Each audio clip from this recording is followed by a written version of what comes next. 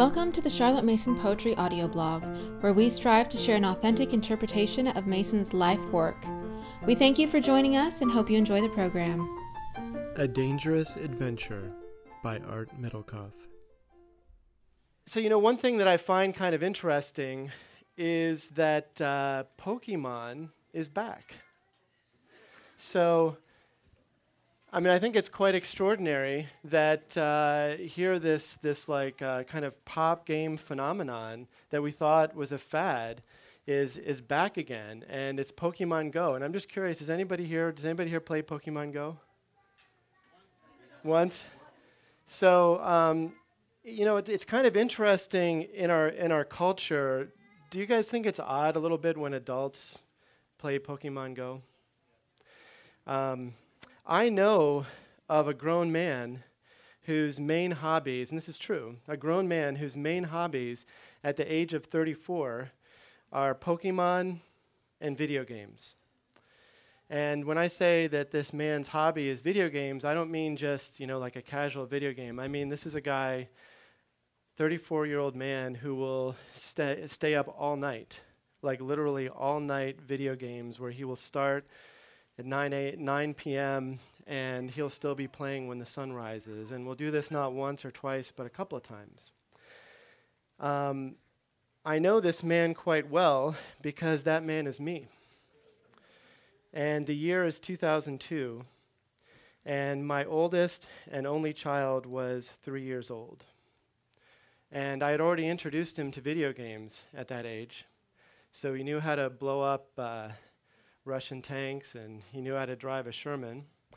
But outside of teaching him how to do that, I had absolutely no idea how we would educate this little boy.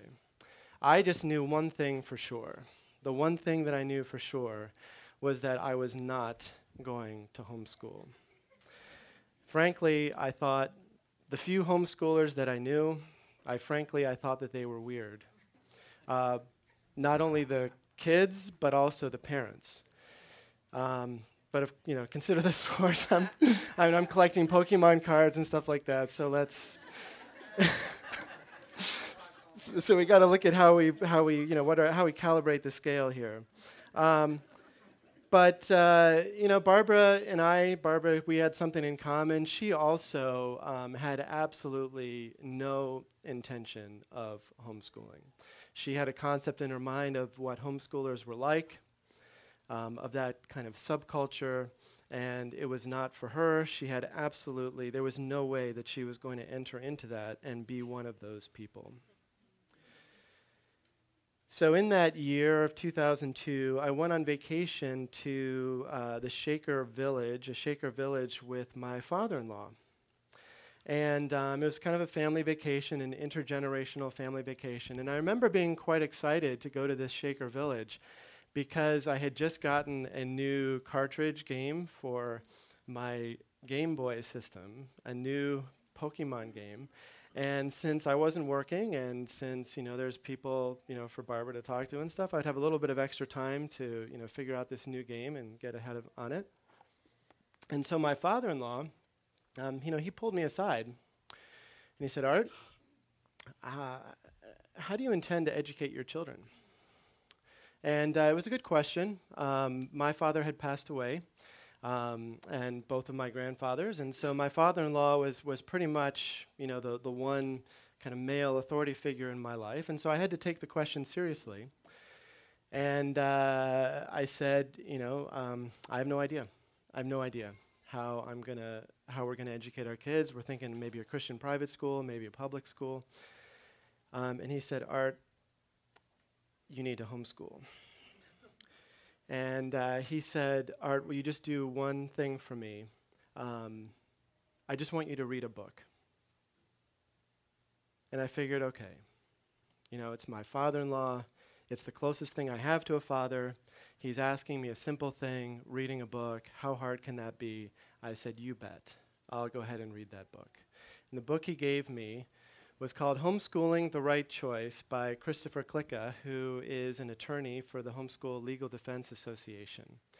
And so I'm a software developer by trade, and so I work for a software company. And I was working in the Chicago area, and I had to make a trip out to Microsoft in Redmond, Washington. And it's about a 4-hour flight. And so I took the book with me. And on the flight to Seattle, I read half of the book. Then I had my meetings at Microsoft. And then on the flight back, I read the second half of the book.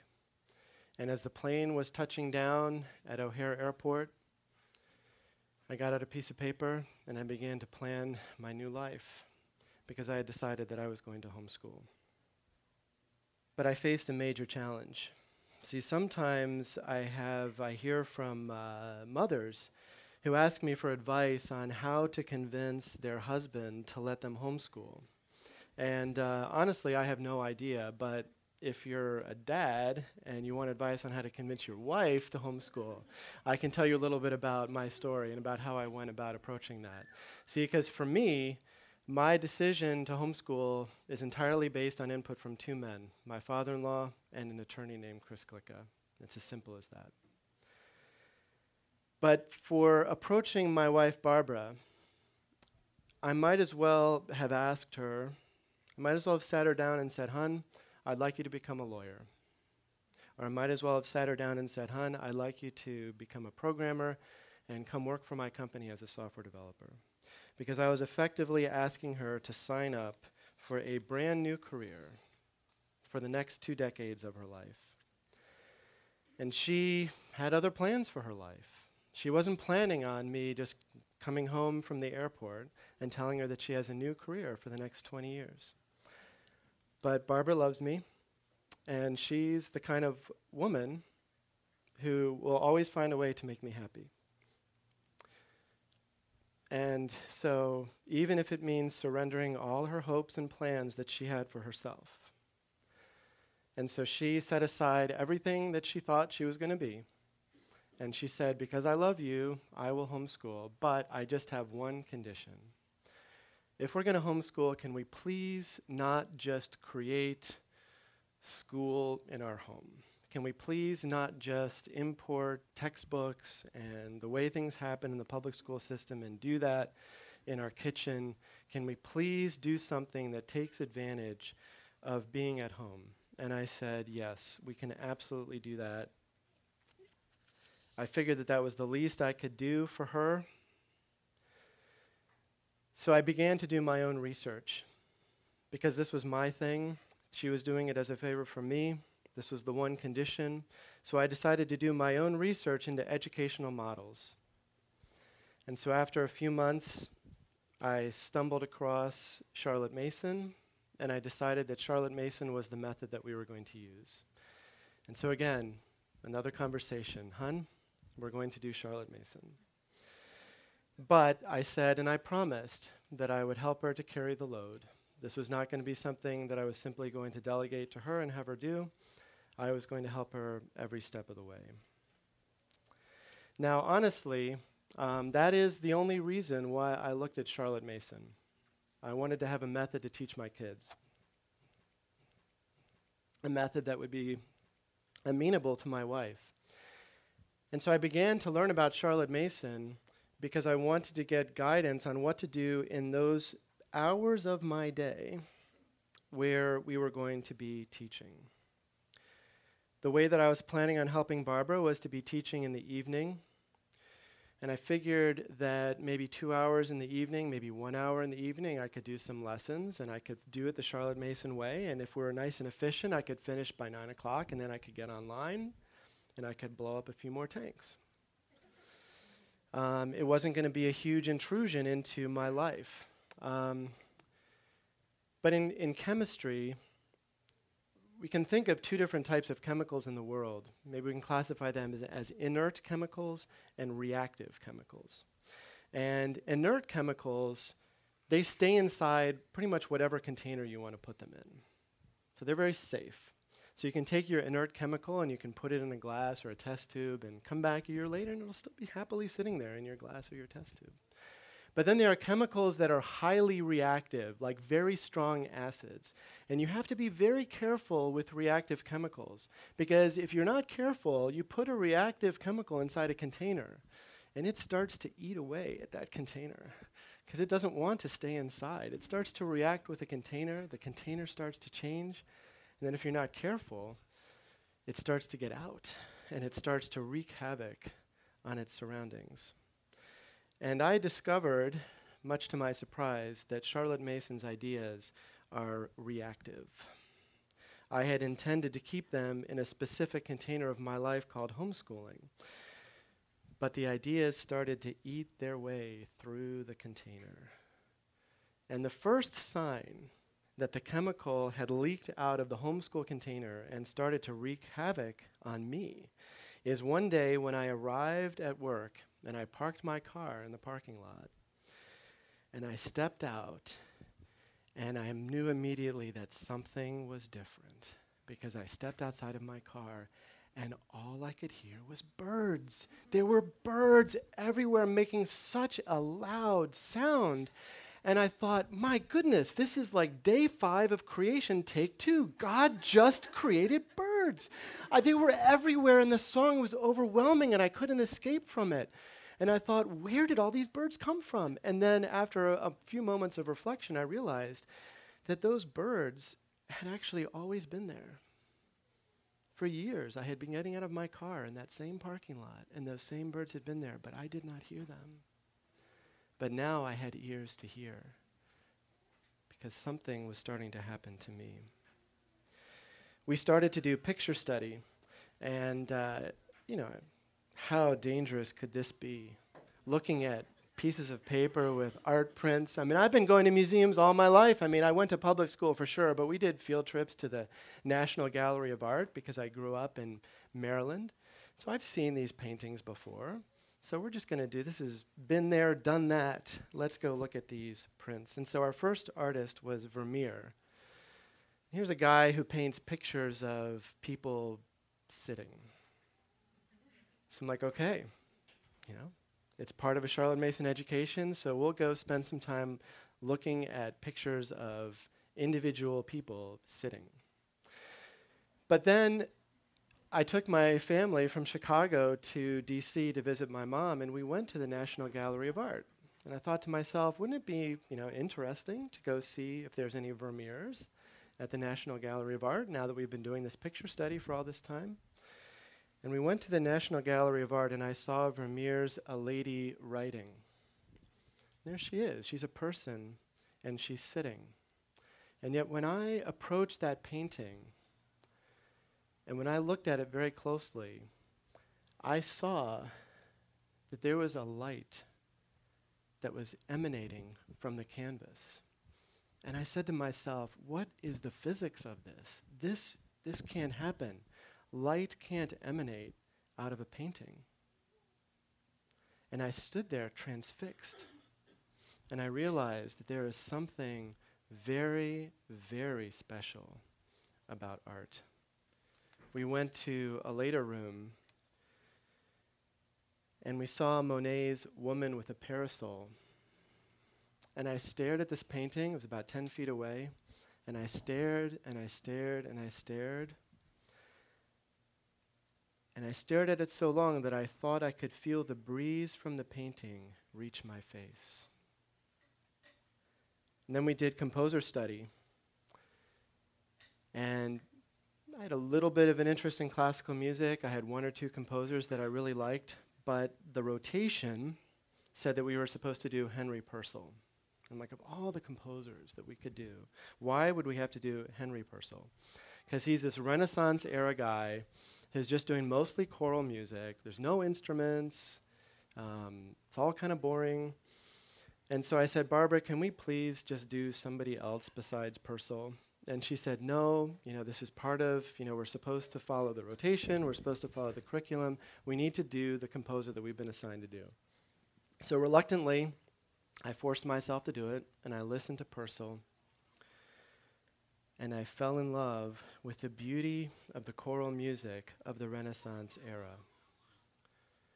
Until I was at the point where a friend of mine came over and I said, Dan, you have got to listen to this piece of music by Henry Purcell.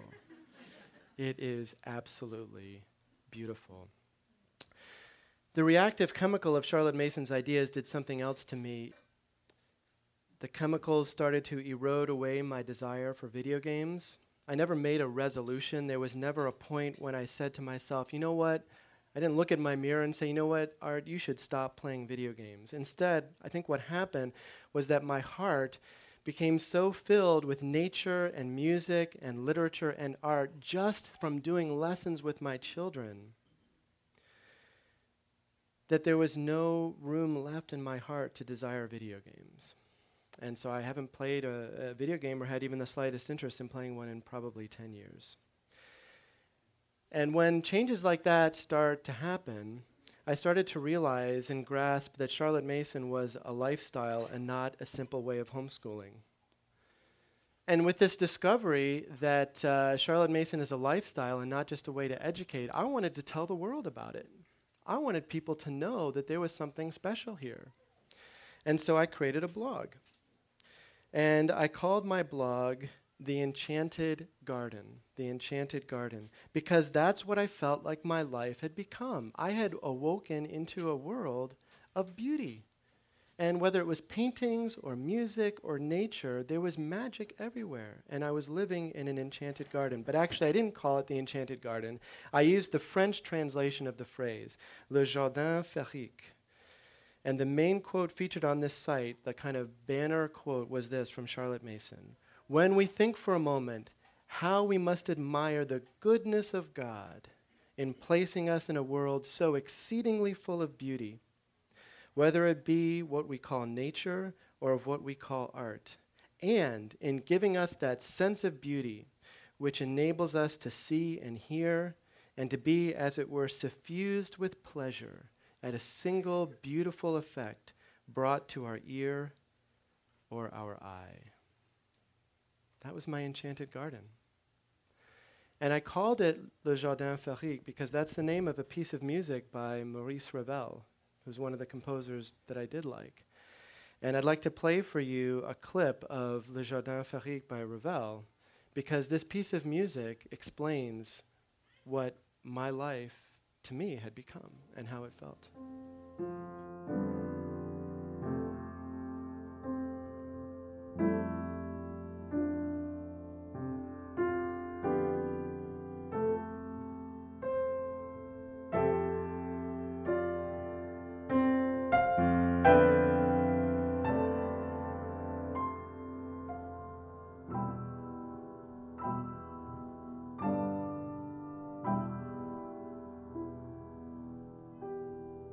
The title tune for my blog, The Enchanted Garden. I joined an email study group that was reading through Mason's 6 volumes. And the way the group worked is we read a chapter each week and we shared our reflections over email. And so with the help of this group, I worked my way through the entire 6-volume set, writing my reflection on every single chapter, week after week. And in 2007, I started to attend an Anglican church. And after about a year, I decided that I wanted to try to use Charlotte Mason's methods in a Sunday school class for the youth in my Anglican church. And so I ordered a book which was and still is recommended in Charlotte Mason circles. And this book is called In God's Garden by Amy Steedman. And it's a book that has, each chapter tells the story of a particular saint in history. And so many people think of it as a living book. And so in my Sunday school class, we would read stories from this living book. We sowed living ideas. But the living ideas that we sowed didn't reach just the children. The living ideas that we sowed reached me too. In fact, they reached me just in time. Because in this book, I was introduced to one particular saint, and I was intrigued, and I began to read more about her on my own.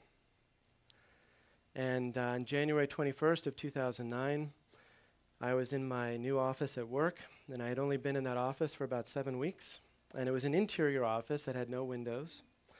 And around 11 in the morning, my cell phone rang, and as was my habit, I picked up my Bluetooth headset, put it in my ear, and turned around in my swivel chair so that I would not be facing my computer screen, so that I could pay attention to the person I was talking to. I answered the phone, and it was Barbara, my wife, my best friend, my homeschooling companion. She had just had a routine medical screen that morning, and I assumed that she was going to tell me just how it went, but instead she said, "I have cancer." And so the first words out of my mouth were, "Honey, you're going to be fine. It's going to be fine." But the more we learned over the next month, the more I realized that she wasn't going to be fine. Because all that could be determined in the first screen was that she had stage 2 cancer. She had to go back for a second screen, and the doctor verified that she had stage 3 cancer. So that meant then that she had to have a CT scan. And the CT scan confirmed that she had stage 4 cancer. Cancer had spread to her liver. And I knew, statistically, that stage 4 cancer, of the kind that she had been diagnosed with, typically results in death. That's the typical outcome. And so when I learned that her cancer had spread and that she had stage 4 cancer, I wrote, this is what I wrote. I tried to express my feelings, not really for an audience, not for anyone to read, but writing out sort of a poem was the best way that I could kind of give shape to my feelings. And I wrote this: "To me, you are a voice, a song, and a whisper. To me, you are the beauty I see from outside. To me, you are a presence, a soul that speaks life to me. They tell me you are something else, some complex machine made up of cells. They show me pictures and scans. They show me it is true. They say that one of these cells has taken a sinister turn. It grows within you like a pernicious spell. Doctors speak of cures, of killing a disease. But all I can see is that life as I know it has started to end." So for me, everything turned dark. It was as if I had lived in a world of color, only to wake up one day and to only be able to see black and white. Nothing gave me joy. I looked at my blog, my so-called enchanted garden. Storm clouds had come overhead and had poured down torrential rains. And the rains washed away all the topsoil from my garden and revealed bones. See, I had planted my garden on top of a graveyard, and there were bones of dead people everywhere that I used to see flowers. And my enchanted garden filled me with horror. I looked at my website, and it mocked me. I felt like such a fool. So I took my website off the internet, and I deleted it, and I deleted the backup. I deleted the archive. It is completely gone. You can't find it anywhere. You can't find it on yesterday's World Wide Web. It is completely gone without a trace. I quit the Charlotte Mason email discussion group. I took my Charlotte Mason books and I put them on the shelf. And I found myself a new, stronger container that could take Charlotte Mason and keep it inside a little box, which was my homeschool hours. And I despised Monet, and I despised Ravel. And I went to my pastor. I said, "Pastor, Charlotte Mason has nothing to say to me anymore." So I continued on homeschooling, but the dangerous adventure, so-called, for me was over. I stepped out on my own journey into the night, and I left Charlotte Mason behind. And Barbara began chemotherapy. She had to go through 12 cycles of 2 weeks each. The way it worked is that she would spend 2 days continuously connected to an IV that would fill her body with poison. Of course, she couldn't spend 48 hours in the hospital, so she took it home. She took the IV home. And there in our bedroom, I watched the poison kill the cancer cells, but it seemed that those poisons wanted to do much more than kill cancer.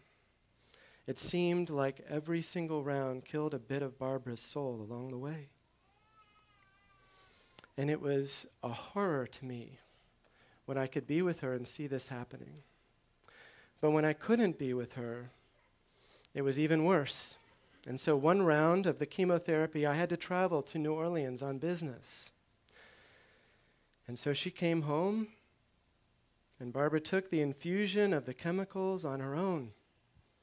Not only could I not heal her, but I could not even comfort her.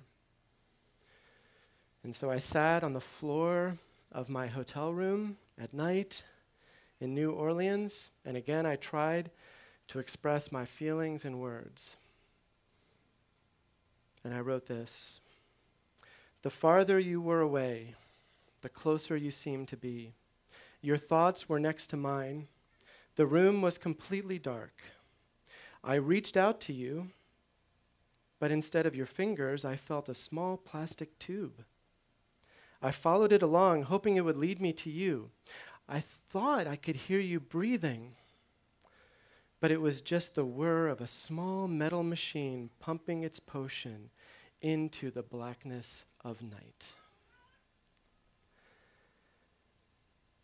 So there in that hotel room, for the very first time in my entire life, I could not pray. I could not find God. Everywhere I looked around me, all I saw was blackness and death. In the 14th century, blackness and death came to a city in Italy. That city was called Siena, and an eyewitness described it. It was in May that the first deaths occurred in Siena. It was all so dreadful, so cruel, that I hardly know where to begin to describe the terror that reigned. One felt the very sight of so much suffering would drive one crazy. There are no words to relate these horrors. And he is fortunate who has never faced such ghastliness. People died almost as they stood. A swelling under the arm and one in the groin, and still speaking, the victim fell down dead. Father fled from son, wife from husband, and brother forsook brother. Each deserted the other, leaving him to his fate, for their diseased breath was sufficient to spread the infection. Indeed, it seemed as the very sight of the sick was infectious. Loneliness encompassed the dying, for there was nobody who would bury the dead, either from money or for old friendship's sake. If they could do so, blood relations would carry their own dead to the grave without priest, without ceremony, without funeral bell. In many parts of the city, great collective graves were dug, for men were dying day and night in the hundreds. Into such a pit, the corpses were thrown until it was full, when it would be shoveled level while another pit was dug. I buried all my 5 sons with my own hand. They were among those who were left too near the surface, so that dogs came and snatched them up, devouring their bodies on the open streets. No man was there who would weep for his dead, for each awaited his own last hour. Death claimed so many that men thought that the end of the world was at hand. Why did they think the end of the world was at hand? Because God's love was gone. How could a loving God be present when that was happening? God had left Siena behind. So people fled the city, and they fled the disease, and they gave up all hope. But one young, uneducated woman, aged only 26 years old, did not flee. She did not give up hope. She was filled with the bright radiance of faith, and she believed in the love of God. And so she walked right into the middle of the Black Death. And she laid her hands on the sick and the dying, and she prayed for children and friends and old people. And she took with her her very best friend, her confessor, Blessed Raymond of Capua. And Blessed Raymond describes his journey into darkness when he went with this woman into the heart of the plague. Raymond writes this: "The plague had broken out in Siena. I thought it incumbent upon me for the good of souls to expose myself to the risk of death. And I decided not to neglect any of the sick, even though, as is known, whenever the plague appears, it infects the atmosphere and the people. But I told myself that Christ was a good deal more powerful than physicians, and grace more powerful than nature. I also saw that many people were leaving the city so that the dying were being left without spiritual advice or help. And so from charity, which obliged me to love the souls of my neighbors more than my own body, I made a firm decision to visit as many of the sick as I could and comfort and instruct them. And this I did with God's help and according to the grace granted me. But I was almost alone in the big city, and so many were the calls I had from the sick that I was always leaving the monastery and hardly had time to eat and sleep or even breathe. One night, after I had my usual brief rest, I was about to get up and say lauds when I felt a great pain on my thigh. Touching it with my hand, I found it was a swelling. I was so scared that I didn't have the courage to get up, and I began to think that I was dying. I longed for daylight to come. In the meantime, the inevitable fever and headache came down upon me, and then I really did get worried. The next morning, I felt certain symptoms over my whole body which made me fear that I was going to die from suffocation by sickness, a thing that I had already seen happen to a number of people. And so there Blessed Raymond lay, and he was dying, and he knew that he was dying. And there was this 26-year-old woman who had brought her very best friend to that place, and now there he is dying. How long would he live? This 26-year-old girl, her name was Catherine Benincasa, and I knew her. I knew her because I had met her in God's garden. She pointed to the cross, and she said that in the cross, there is proof of God's love. And there on the floor of the hotel room, I could not pray, but I thought about Catherine, and I thought about the light of her faith. And I thought to myself, that person could help me.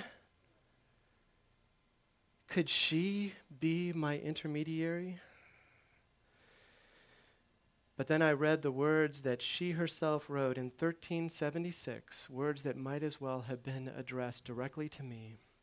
And she said, I am giving you this remedy of loving God without anything between you and him. But if you still want poor wretched me as intermediary, I want to show you where to find me without being separated from this true love. Go with the dear loving Magdalene to the most sweet venerable cross. There you will find the Lamb and me, and there you can graze and feed and fulfill your desires. This is the way I want you to seek me and every created thing. Let this cross be your standard and comfort. She told me to go with Mary Magdalene to the most sweet, venerable cross. And so there in a hotel room in New Orleans, with my beloved dying far away, I came to Jesus. Mary Magdalene loved Jesus. She had lost her dignity, but Jesus had given it back to her. Jesus had changed her life. And yet at the height of all of that gifting that she had given her, she stood and watched him die. And she watched all of her hopes die with him. And so devastated and distraught, she came to the tomb, and she discovered a power greater than death. And in those months of Lent, I discovered another Renaissance composer. This Renaissance composer's name was Francisco Guerrero, and he wrote a song about Mary Magdalene when she came to that tomb.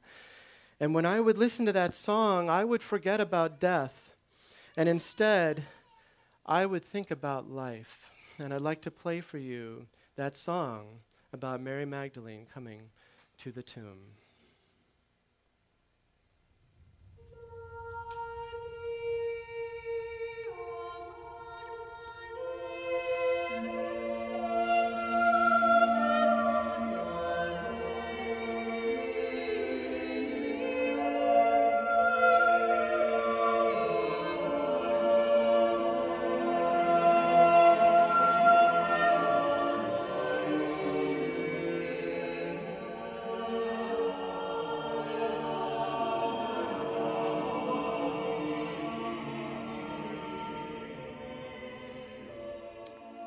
I read the writings of this Catherine Benincasa of Siena every day, and her writings could not tell me why Barbara had cancer. Her writings could not tell me how I would cope if Barbara were to leave this world. Her writings did not tell me to brace myself like a man and take it. Rather, her writings painted a picture. She wrote, "And God has given us a written book. I mean the Word, God's Son. This book was written on the wood of the cross, not with ink but with blood, and its illuminated initials are Christ's wonderful, sacred wounds." Catherine's writings were for me a window through which I could see the crucified Christ. Catherine didn't give me answers. She gave me a person. And her picture of Christ broke through the deep clouds which covered me. Giotto also painted a picture of Christ, and I got to see this picture. And in this picture, I didn't see ink. I didn't see paint. I saw blood. I saw Christ's wonderful sacred wounds. And Giotto's picture of Christ broke through the deep clouds which covered me.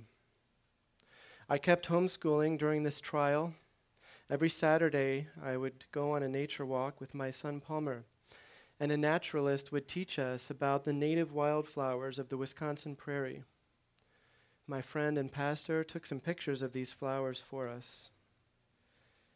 We would do that on Saturday, and then on Sunday we would go to church, and we celebrated the Eucharist every Sunday.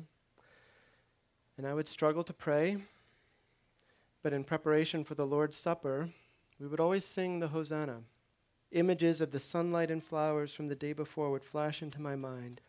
I was living in a world of black and white, but during the Hosanna, I would close my eyes and I would see color.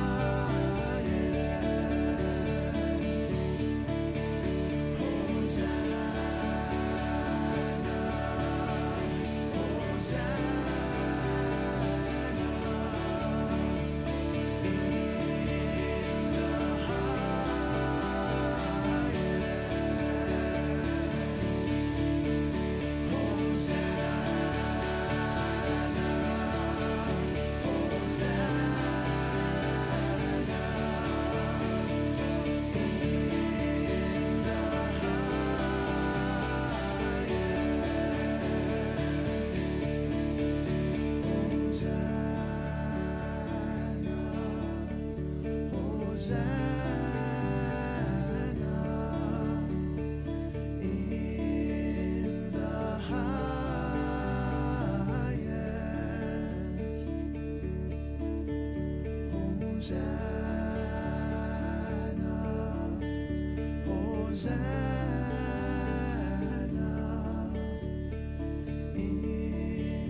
the highest.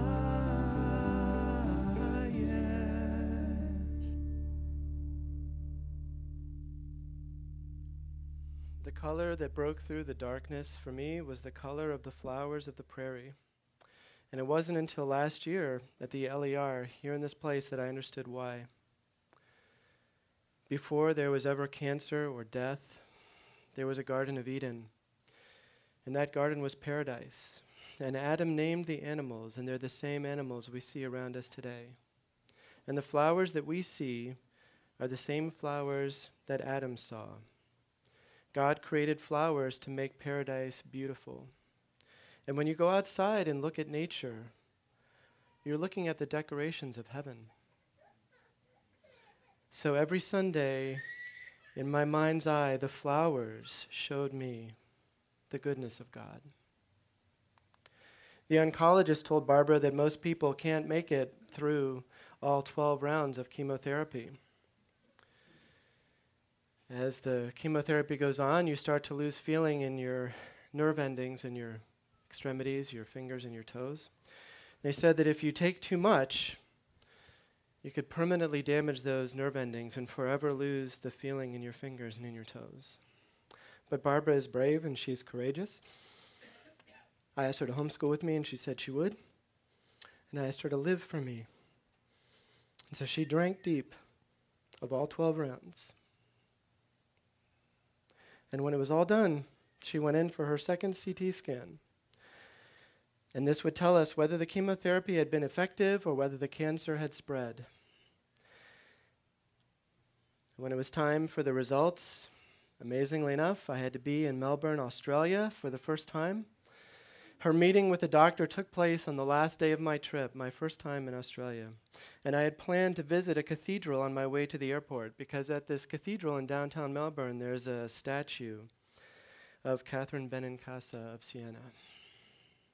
So the night before, I would find out the results. I could not sleep. Got up and I packed, and I took the streetcar into the city. And I was in that streetcar when Barbara was meeting with the oncologist, and my heart was pounding, and my mind was spinning, and the world was going every direction around me. And in the 14th century, remember Blessed Raymond, he lay dying. He knew he was dying. But in his moment of desperation, he thought of Catherine, and he writes about what happens next. When Catherine arrived, she saw the state that I was in, and realizing what the matter was, she knelt down by the bed, and putting her hand on my forehead, she began to pray silently. I saw her go into ecstasy, as on other occasions, and I waited for something unusual to happen for the good of my soul and body. Then I began to feel better. And bit by bit I recovered. Before Catherine returned to her senses, I was quite better. As soon as she had obtained complete grace for me from her heavenly bridegroom, knowing that I was cured, she returned to her senses and ordered a meal to be prepared for me. When I got up, I found myself as well as if I had never been ill. Seeing that I was better, Catherine said, "Go and work for the good of souls, and give thanks to the highest for freeing you from this danger." The streetcar dropped me off at the cathedral, and I approached the statue. And it depicts a moment when Jesus in a vision appears to Catherine, and he offers her 2 crowns. He has a crown of jewels, and he has a crown of thorns. And he says to her, "Catherine, choose 1 crown for this life and 1 crown for the next." And without hesitation, she reached for the crown of thorns. And in this statue, she reaches for the crown of thorns and she grasps it so tightly that you can see the thorns pierce her hands. And so standing before that statue, the doctor's appointment was done. And I called up Barbara on my cell phone, and the phone that I held in my hand was for me like that crown of thorns. I was ready for it to pierce my hand. I was ready for it to pierce my soul. Was I courageous? Not in the least. I was absolutely terrified of what Barbara might tell me, but I looked at Catherine's pierced hand, and I decided that if Christ could pierce her hand, then he could pierce mine too. And I heard Barbara's voice, and she said, I met with the doctor, and the cancer is gone. So I got back, and I wrote to my email group that I had been studying Mason's 6 volumes with. And here's what I wrote. Dear friends, thank you for asking about how we're doing. And thank you to everyone who has been praying for us. Last year in January, my wife Barbara was diagnosed with stage 4 cancer. This led to surgery followed by 6 months of chemotherapy. That season was extremely difficult for me, and the 9 poems I wrote over those 6 months chronicle the struggle I experienced. By the grace of God, at the end of the chemotherapy, a CAT scan revealed no sign of cancer in Barbara's body. Subsequent scans every 3 months continue to show no sign of cancer. Barbara has been gradually recovering from the stress of chemotherapy, and now she is filled with life and strength. Our family has been touched by God, and I have been changed into a different person. During Barbara's treatment, she was unable to homeschool, but her father came to our house every day and carried out a Charlotte Mason education with our children. My children used a digital recorder to record their narrations, which I listened to on my long drive to and from the office. By God's grace, I was able to continue teaching them math, Bible, and French in the evenings. Through all of this, I tried to be faithful to Charlotte Mason's principles. In the months before Barbara's cancer, I experienced a personal awakening as a result of reading Charlotte Mason's books. Miss Mason had given me much more than a method for educating my children. She opened my eyes to beauty. I was touched by art and nature. I created a blog which I called Le Jardin Féerique, the Enchanted Garden. A painting by Monet was featured on the front page. That was because my life felt like an enchanted garden. Everywhere I was surrounded by beauty. But when the cancer came, I was changed again. And the things which once filled me with such pleasure now seemed dry and empty. Gone were Monet and Ravel and opera and poems. It was like waking up to discover that my sense of taste had vanished and that all food had become bland. Instead, I drank deeply of the words of a medieval saint, and I found that Christ's sufferings overflow into our lives. My Savior wore a crown of thorns, and now he was sharing his crown with me. Christ on the cross became my exquisite comfort. His blood was still warm, and his blood was fresh for me. I discovered the Renaissance music of Francesco Guerrero. It was all I could listen to. When I heard the choir sing his music, I found a light that could penetrate darkness, and in this light I saw the face of my Savior. Through an unexpected turn of events, I was able to visit Florence with Barbara, and together we went to the Church of Santa Maria Novella, and there we saw the famous fresco by Andrea di Bonaito. In front of that fresco, I prayed that God would make me faithful to teach my children, and in the church I saw the crucifix by Giotto. There was my Savior who shared his sufferings with me. Once per month, I went to a plant identification class with my son. It was on Saturdays. Invariably, the next morning, we sang the Hosanna. Images of the sunlight and flowers from the day before would flash into my mind. When I sang that the whole earth is full of his glory, there could be no darkness of doubt. This second transformation made me doubt the reality of my first Charlotte Mason awakening.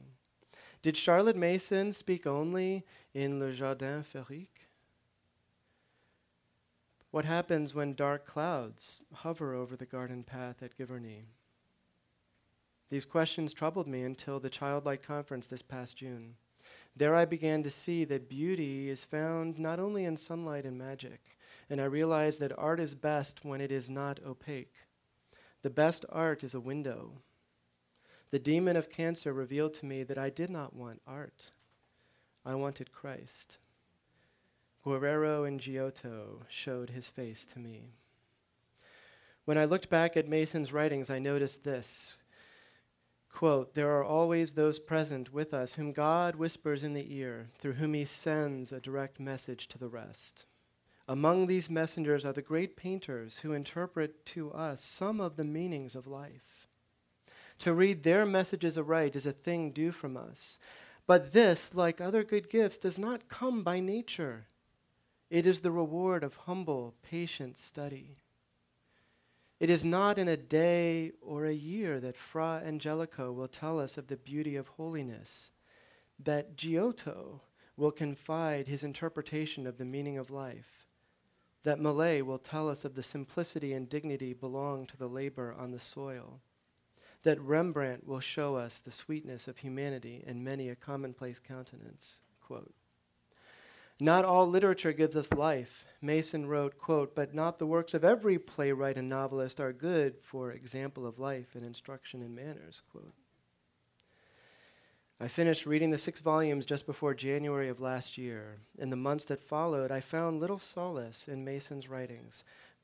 At the conference in June, I confided about this to a friend. Perhaps I was expecting too much from Charlotte, I said. Perhaps Miss Mason could only be my guide during the day, but not at night. But after the conference, it finally dawned on me. What was the light that did shine on me during my struggle? It was a medieval saint, a Renaissance composer, an Italian artist, an American flower. How would I have discovered any of these if not for Charlotte Mason? Without the relationships she established, how could the Spirit of God had ever used them to breathe life into me? I now understand that Charlotte Mason is not my living water, but thank God she showed me where I could find it. Blessings in Christ, Art. As homeschooling parents, we often think that what really matters are the testable skills like math and language arts. We sometimes think of picture study and composer study and nature study as fluff or extras. But these really are part of the feast that God has prepared for us. And when we raise our children on these things, we are truly equipping them for the journey of life.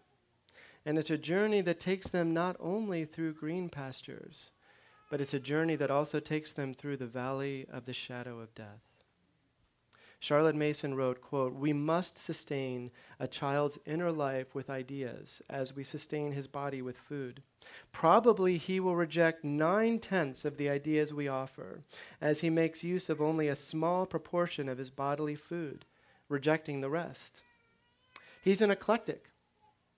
He may choose this or that. Our business is to supply him with due abundance and variety, and his to take what he needs. Quote. So history, stories, art, music, it's not fluff. Thanks to Charlotte Mason, I discovered a banquet, and I took what I needed. And so Charlotte Mason gave me my life back, not once, but twice. And I have a new blog now.